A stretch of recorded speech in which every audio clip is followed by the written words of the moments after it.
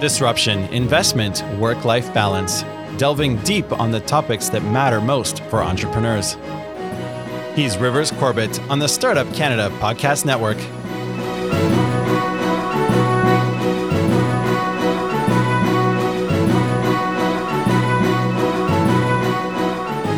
Welcome to the Startup Canada Podcast, a show serving Canada's entrepreneurship community.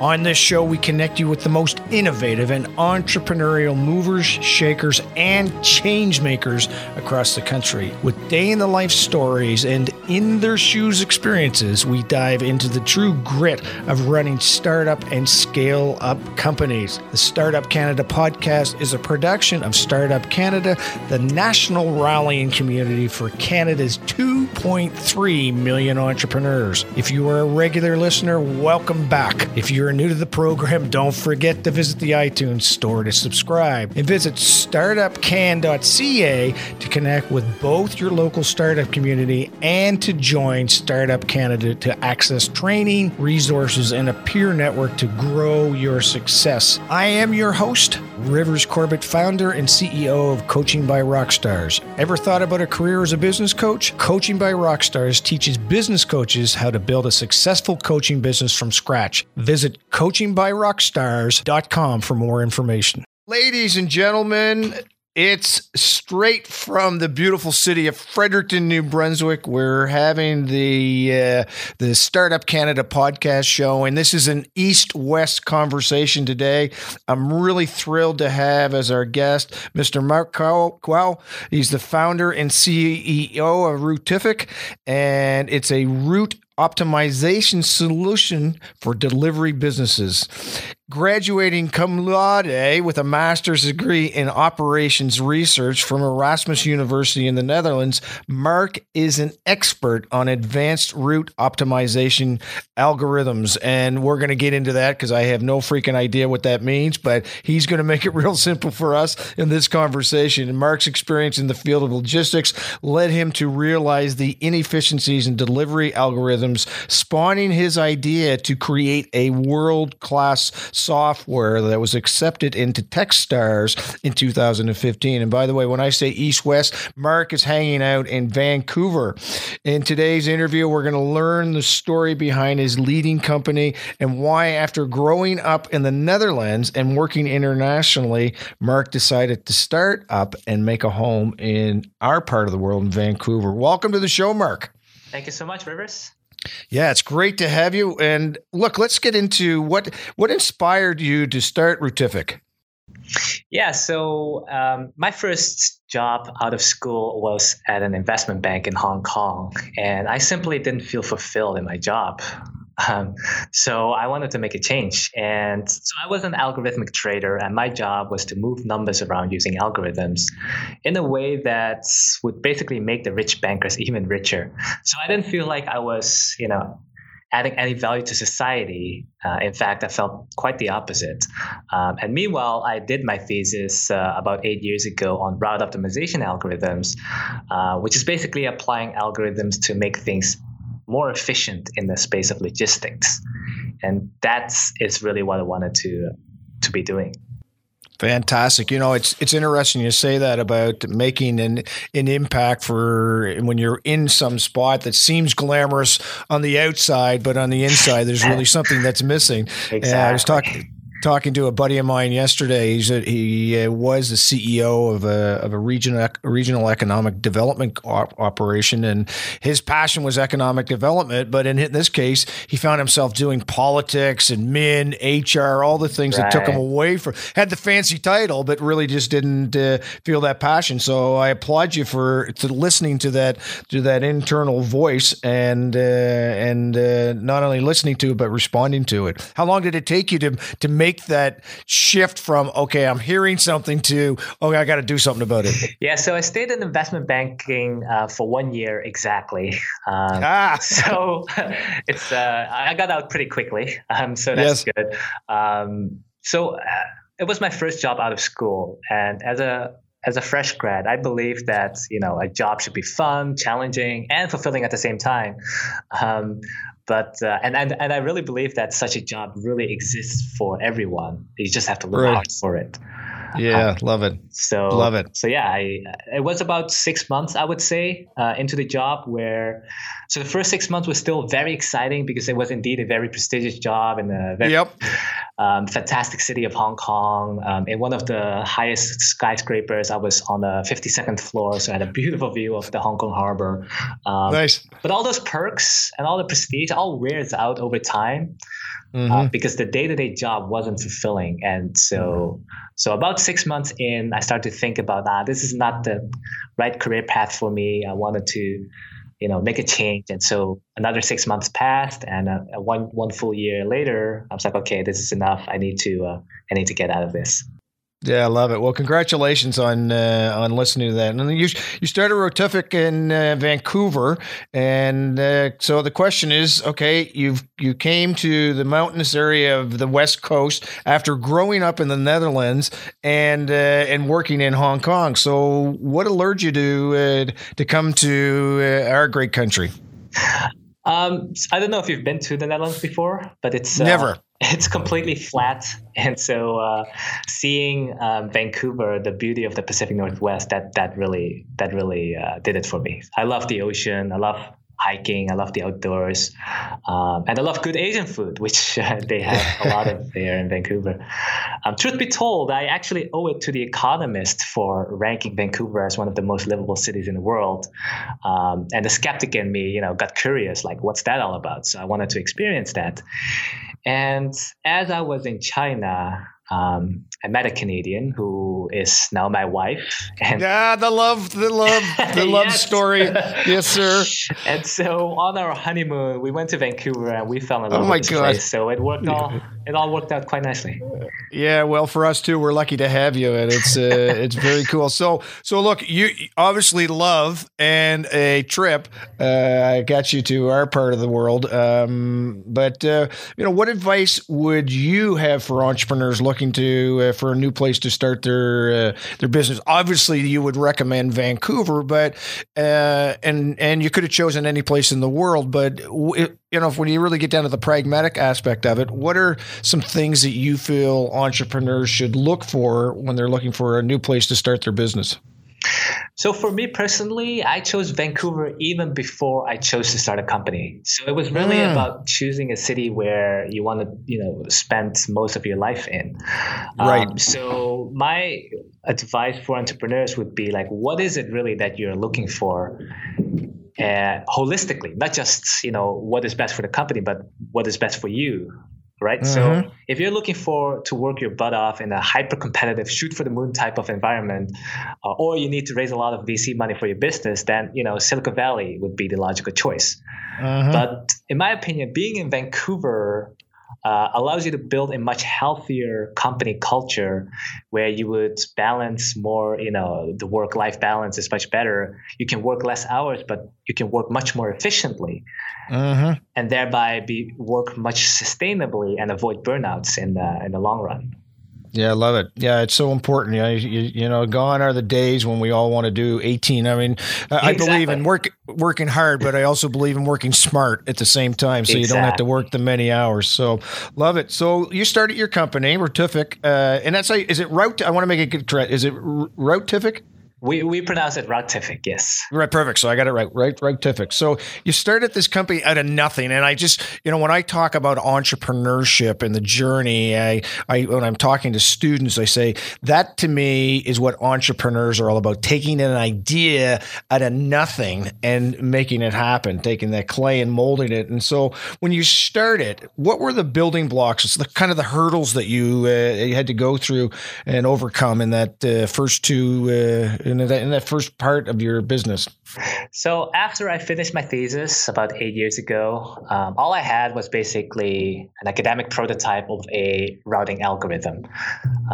So that was the first building block. And during my research, I discovered that this algorithm could cut down mileage and fuel consumption for delivery businesses upwards of 30-40%. So the first building block was there, and I thought, okay, let's try to turn this into a business, and let's actually try to sell it to delivery businesses so they can operate more efficiently. But little did I know that this building block was just a small cornerstone to a cathedral that needed to be built. There was still so much work ahead of us. And even today, we're nowhere near done. There's still a lot of work that needs to be done. But to give you some idea of those major hurdles, the first big one was probably just simply getting the attention of potential customers. Right, like, so I got this thing here, that I spent a year and a half building. Now what, right? So yes, getting the attention of potential customers was the biggest one. And how'd you do that? What were some of the tricks that worked for you? I wouldn't say there were any tricks. It was just grit. It was just knocking on people's doors. It was just cold calling. I tried everything from, just going to the stores downtown and just, hey, do you deliver your flowers? Or, hey, do you deliver your pastry? How can I help you? It was very, very hard. That was probably one of the hardest things, I would say. And then that transitioned to, just emailing people, to listing routific.com on certain forums so that other people on the internet would see it, and they started to say, hey, reach out and say, oh, this is pretty cool. Can I learn more? So that's kind of how it started to slowly snowball from there. Yeah, well, if you don't have the leads going into the funnel, then you really don't have a chance to sell anything, do you? And so that really is a lesson to be learned about the fact is that just because you build it doesn't mean that people are going to fight their way to you. They got to hear about it, and you got to get out there and hit the ground, do that legwork that you talked about. So, and even though it hurt, even though it was really painful, my bet is it was. You look back upon it now and you say, "Oh my gosh, what a great learning experience that was!" Yes. Yeah, going through that process. Yeah, very Absolutely. cool. Love it. So the delivery industry, let's kind of talk about that for a second. It's really being disrupted globally. And I love the word disruption. And why I love the word these days is because the big guys, the really big guys are really looking backwards now at guys like you and I and all these startups and so on that are now coming at them because they're able to be nimble and quick and be very efficient, and that's a threat to these traditional industries. So, how are you using this disruption to your advantage in your company? Yeah, you're absolutely right. The delivery industry is being disrupted quite a bit. Everyone these days wants things delivered to their doorsteps, and there are a lot of startups around the globe who are basically trying to do that, which is awesome for us because it means that there are a lot of startups and companies thinking about how to make things more efficient, and these are, like you said, the nimble, fast-moving type of companies who are also forward-thinking, and they are adopting our technology to make their deliveries more efficient. So for us, the timing of this whole on-demand delivery kind of fad, I would say, is almost lucky because we started working on this 8 years ago when I wrote my thesis, and I did not foresee that the industry would be where it is today. But if I did, I wouldn't be here. I would be maybe doing something else. But I just wanted to make the existing last mile industry more efficient for the existing big guys. Right. But now the big guys are being disrupted by the smaller guys, and smaller guys are adopting our technology. So it all worked out. Yeah, it's very cool. Well, talking in the whole delivery aspect, and I don't know how this plays into your model, but what are your thoughts of drones delivering things in the future? I mean, is that a realistic thing that's going to happen? Or in your view, what are your thoughts on drones? That's hard to say. I mean, if there's one thing that I learned from my investment banking days is that there's nothing you can say about the future because it's always unpredictable. Yes, yeah. But having said that, Amazon just launched their first pilot drone delivery recently. This week, I read somewhere. Oh, is that right? Interesting. There's still, I think, a lot of challenges that need to be overcome. One of which is, the legislation around it. But the other thing is, how are they going to more efficiently carry a lot of stuff? Yes. over a long distance. And I think, especially in cases where, let's say you're UPS, right? You have a lot of density, you have a lot of packages that you need to deliver to one specific area. Yes. Doing it in a truck is still going to be more efficient than doing, every single package through a drone. Right.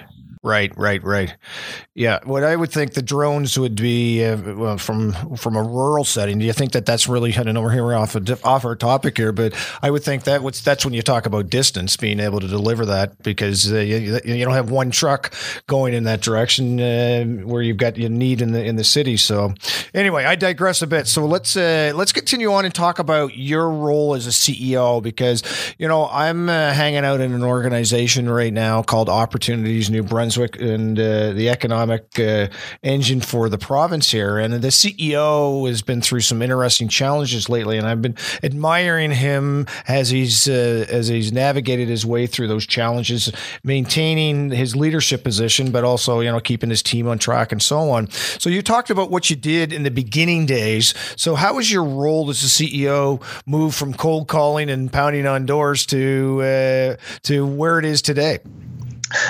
Not much, actually. I still do that. Beautiful. I mean, in a different way. It has evolved in a more systematic way. But the fundamental job as a CEO, well, CEO is just a title. As a startup entrepreneur, I'd rather say, is that your job as a founder is to do everything that is necessary to grow the business or bring the business to the next level. So fill in the gaps or do the things that are necessary at that moment in time. So back in the days when we didn't have any customers, it was just spending 100% of my time chasing customers, trying to get customers. Now that we have customers, it's about making sure that those customers are happy and stay with us, as well as finding new customers. And the role will constantly shift from. So for instance, when we were just a team of 4 people. And we wanted to grow the team, we needed more engineers and designers. My role was mostly focused on hiring and bringing on the best people for this team. So it was about building out the team. And before that, when we didn't have any funding, my role was just all about how can we secure funding and go out fundraising. So the role is constantly evolving and constantly shifting, but fundamentally it's all about just filling the gaps and wearing the hat that is necessary to be worn at that moment in time. I love it. Yeah, the true captain, right? Love it. So let's talk about your funding, because that's an interesting question that we wanted to have addressed. How do you fund Routific? So we have raised money from investors as well as Techstars. Originally, so we're talking 4 years ago when I was just starting just by myself. I just funded it with my own savings as well as a little bit of friends and family, donations.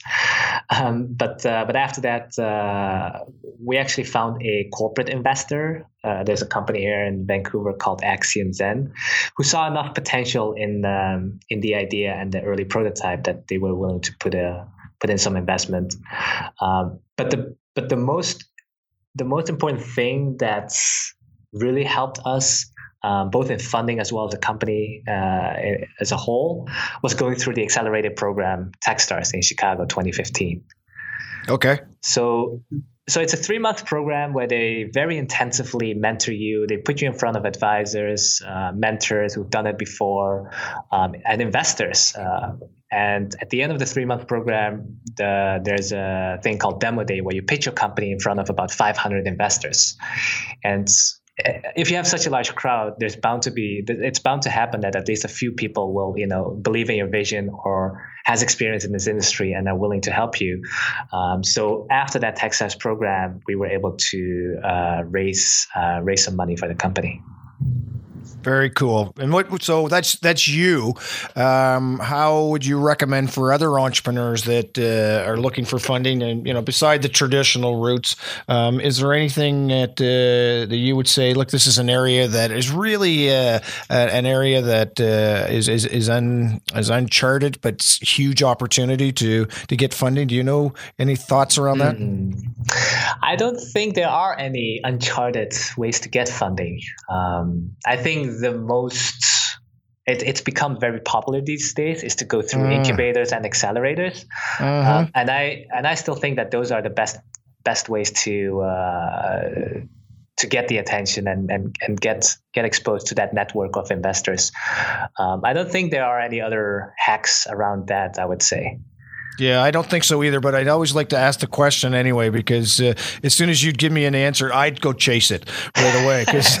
Everyone would. Yeah, everyone would, for sure. But ultimately, it's about having a value proposition that is of interest to the investors, and then the money will find you, right? The money will find you. First things first, build a product that people will love. Yep. And the money will come after. Absolutely.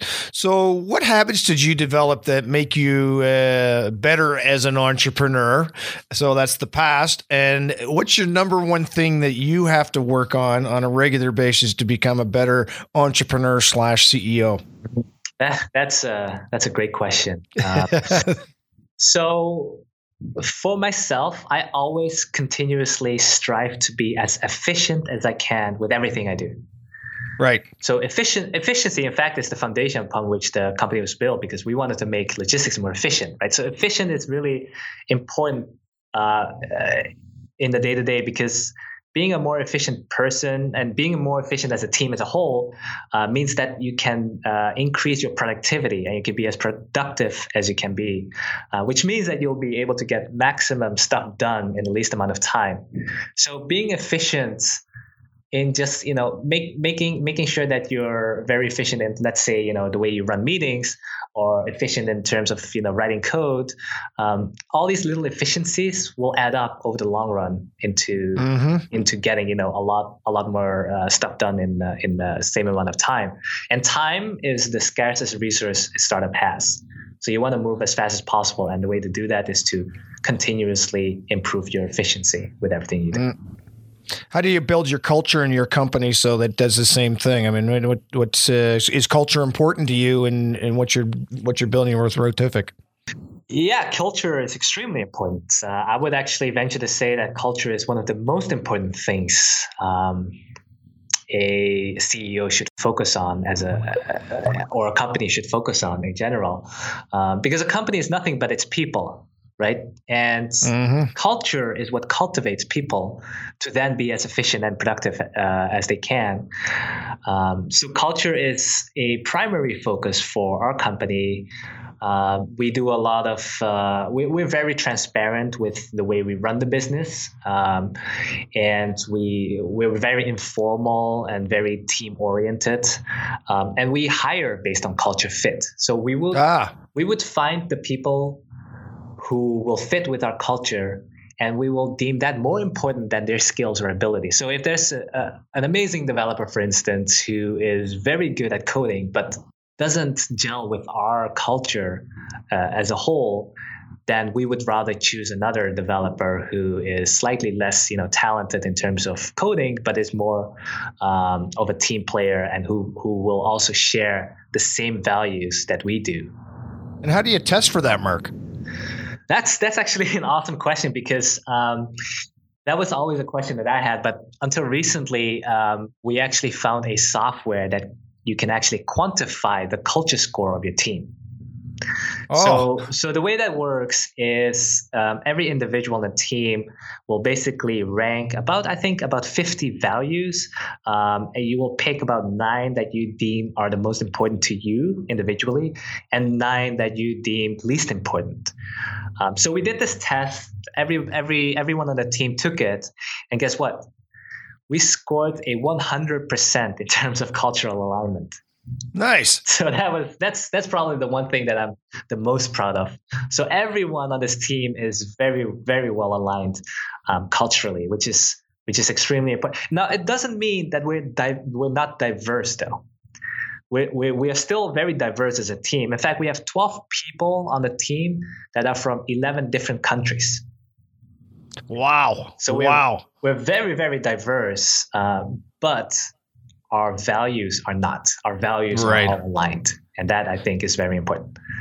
That's very interesting. So has cultural diversity ever created some interesting stories that come out of your organization? Oh yes, we joke a lot. Yeah, we joke a lot internally, and I think that's open culture and being very informal allows everyone to just have fun and just make. Just have good conversations and funny conversations. That just happens organically from day to day, and having a good laugh at least once a day is very important to be happy, and stay happy, and laughing happens a lot here in this team. So tell me what your offices look like. Well, we're actually about to move offices. So they're pretty bare today, right? We just signed the lease actually yesterday. So we'll be moving to a new office because we've outgrown our current space. So the way it's going to look is very much up in the air. In fact, today we're going to discuss the floor plans with the team. Very cool. So if you had a book that you were going to recommend to entrepreneurs in the future, and you can recommend no other book for the rest of your life, it had to be the consistent one, which book would it be? The Art of Worldly Wisdom. The Art of Worldly Wisdom. By Baltasar Gracian. That is my all-time favorite book. It's not a book specifically for entrepreneurs, but it's a book about life in general. And I think thinking about entrepreneurship and building companies should be about building life in general. And that book is a gem. It has a lot of wisdom contained in a very small book that can be applied throughout just any aspect of life. Well, the fact you had no hesitation about it means your conviction is pretty strong that that's a good book. I just put it down as one thing for my Christmas reading list. So I appreciate that. Yeah. I've read it twice now, and I'm reading it again for the third time, and I feel like it's one of those books that you can read over and over again as you're in different stages of your life, and it is always surprisingly applicable. Yeah, that's wonderful. How do you work to keep motivated to it's because business to me it's a mindset first, and then it's actions after that. How do you keep your mind sharp, motivated, passionate? Do you have to do things, or the mere environment that you've created for yourself created that motivational factor you need for you? I'm talking you, Marc. Yeah, definitely the latter. Definitely better. It's I believe that. So when people talk about work-life balance, they tend to talk about two opposing things. They sure do. I don't believe that. I believe that if you, and this is something that my father-in-law likes to say, if you find a job that you really love, you will not work a single day in your life. So that's basically it. Just find something that you really love doing and you feel really fulfilled in, and every day you just wake up very motivated because you just want to do it. Yeah, love it. So, what's the next couple of years look like for Routific? Next couple of years. That's a really long time frame for a next year. Then give me one for the next 12 months. And you're right. It is. I always hate it when bankers say, "Give me a 5-year projection." Right, exactly. What do you want me to put in it? Tell me. I'll do what you want me to do. It's a stupid question. So So I just asked a stupid question. What's the next 12 months look like? 12 besides months. The move? Yeah. So we have a new product launch coming up.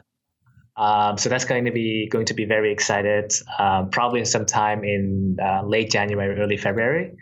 So the entire team is very focused on that. After that, we do want to grow the team a little bit more because there's still a lot of work to be done. But for the entire next year, it's just going to be growing the product, growing the customer base, and continuously improving the product. Yeah, focused on excellence. Good for you. Love it. Love it. So, Marc, this has been a really cool conversation. I am excited to learn more about what it is that you're going to be doing in the next year. But what advice do you have for your fellow entrepreneurs who are in the weeds and want to change their lives? Because your life seems to be kind of going in a trajectory that you wanted to. But you've been in the weeds. So what do you say to somebody, okay, this is how you get out of the weeds? Mm-hmm. That's a very interesting question. I typically would tell people just do it. But of course, you cannot just do it if you have obligations or a family to take care of. But if you don't, and you're in a situation where you're still young, and you're disenchanted with where you are right now, you gotta just make a change for yourself. Like I said earlier, I do believe that there is a job. If it is a job, or either you want to start your own thing, there is something out there for everyone. You just gotta look really hard for it, and you're not going to find it by just sitting in your same day job that you're disgruntled about, right? Yes. So if it is about starting a company, then the only way to find out whether or not it is for you or not is to just do it. To be honest, when I was at the investment bank, I was thinking about starting a company and going down the entrepreneurial path, but there was so many unknowns and so many question marks, like, how do I even do that? How do I incorporate a company? What do I do next? How do I run payroll? Like, a lot of questions. But what I realized is that you'll figure it out. Yes. All these things you will figure out as you go along. The most important thing is just do something that you want to do, that you're really passionate about, because it's going to take that passion. And that passion is going to be necessary to fuel your grit to get through all the hardships. Entrepreneurship is not easy. I'm not going to say that it's... No, it's not. No, yep, it's right. going to be a walk in the park. But if you're young and you don't have obligations to a family or etc., it's going to be such a learning experience. In the worst case scenario, you're going to fail flat on your face, but you're going to learn so much from it, which is going to make you even more employable in the future. Yeah. Well, there's a couple of venture funds that they will not fund the company or the individual unless they have failed 3 times. So yeah, they want you to go through that life experience. Exactly. Very, very cool. It's the only way to learn. The only way to learn is to fail. If you succeed always, it's not much of a learning experience. So, and isn't it crazy how we hear that word fail and instantly we think it's something that's negative versus, oh my gosh, what a great opportunity to learn. Yeah. And we just embrace it as a negative term, and it's so wrong. I mean, that's how you know it's low. It's how you grow. And so thank you for that reinforcement for that. And thank you for starting your company, Routific. And how do folks find out more about what's your website address? It's routific.com. So ROUTIFIC.com. Beautiful. And thanks for coming to Vancouver. And I can't wait to see what's next for you guys. Marc, it's been a real joy speaking to you today. Likewise. Thanks, Rivers. Thank you for joining us this week on the Startup Canada podcast, a show dedicated to unlocking the entrepreneurial potential of every entrepreneur with access to inspiring stories and tangible lessons to help you run your business. Want access to more awesome entrepreneur content? Visit startupcan.ca for the latest startup community news and upcoming events like our popular hashtag startup chats and hashtag startup school, which you can catch every Monday, Wednesday, and Friday at 12 p.m. Eastern. Till next week, I'm Rivers Corbett, leaving you with a sneak peek of next week's episode. Hi, this is Marc Skipinker, Managing Partner at Brightspark, and you are listening to the Startup Canada podcast. What common mistakes are you seeing entrepreneurs repeat when trying to acquire capital? And so, and on the other side, what advice do you have for them to make the best bang for their buck? I think that they should try to make sure that they understand that this isn't a one-size-fits-all. They should look for a fit. If they're going out to raise money, they should look for someone who has, first of all, who has a checkbook and is capable of signing that check for them, is focused on businesses like theirs, shares their values, their corporate culture, and shares what they're trying to build. There's a lot of different kind of VCs, there's a lot of different kind of investors, there's a lot of different kind of businesses, and I think the first thing any entrepreneur needs to do is look for a fit, look for somebody who's actually investing what they're doing, and then everything becomes a little easier. I'm not suggesting that it's easy. It's really, really difficult. Mm-hmm. Out of every 100 companies that are out there, only a very, very small handful are being invested in. But it's just a question of keeping your head down and enduring. You know, when we started Arena in 1988, we went out. There was not a single VC in Canada. We went to Boston. They said to us, what do you guys know? You're trying to start a company in Toronto and nobody's done this and we're not giving you any money. And we said, okay, well, we'll figure it out some other way, and we did. And there are a lot of ways to do this, but try to make sure that you don't run after the wrong people. If somebody's a late-stage investor, don't go to them with an early investment. The second thing, again, is build something meaningful. If it's not big, go home and start again. Do something big. And I think the third thing is there's no harm in dropping what you're doing and starting again. There's no harm in saying, you know what, we came up with a great idea, we went out to test this on the market, and it turns out that customers are not ready for this year, and we don't have the capital to wait for 2 or 3 or 4 or 5 years, and this isn't happening. Stop trying to run out and raise money and hit your head against the wall, trying to do something that you know in your heart of hearts you don't believe in, and it shows when you present it. Just give it up. Do something else. There are so many good ideas out there and so many big opportunities. There's no downside in saying, you know what, the market's spoken and I need to get on with it and do something else. And very few people today are willing to do that.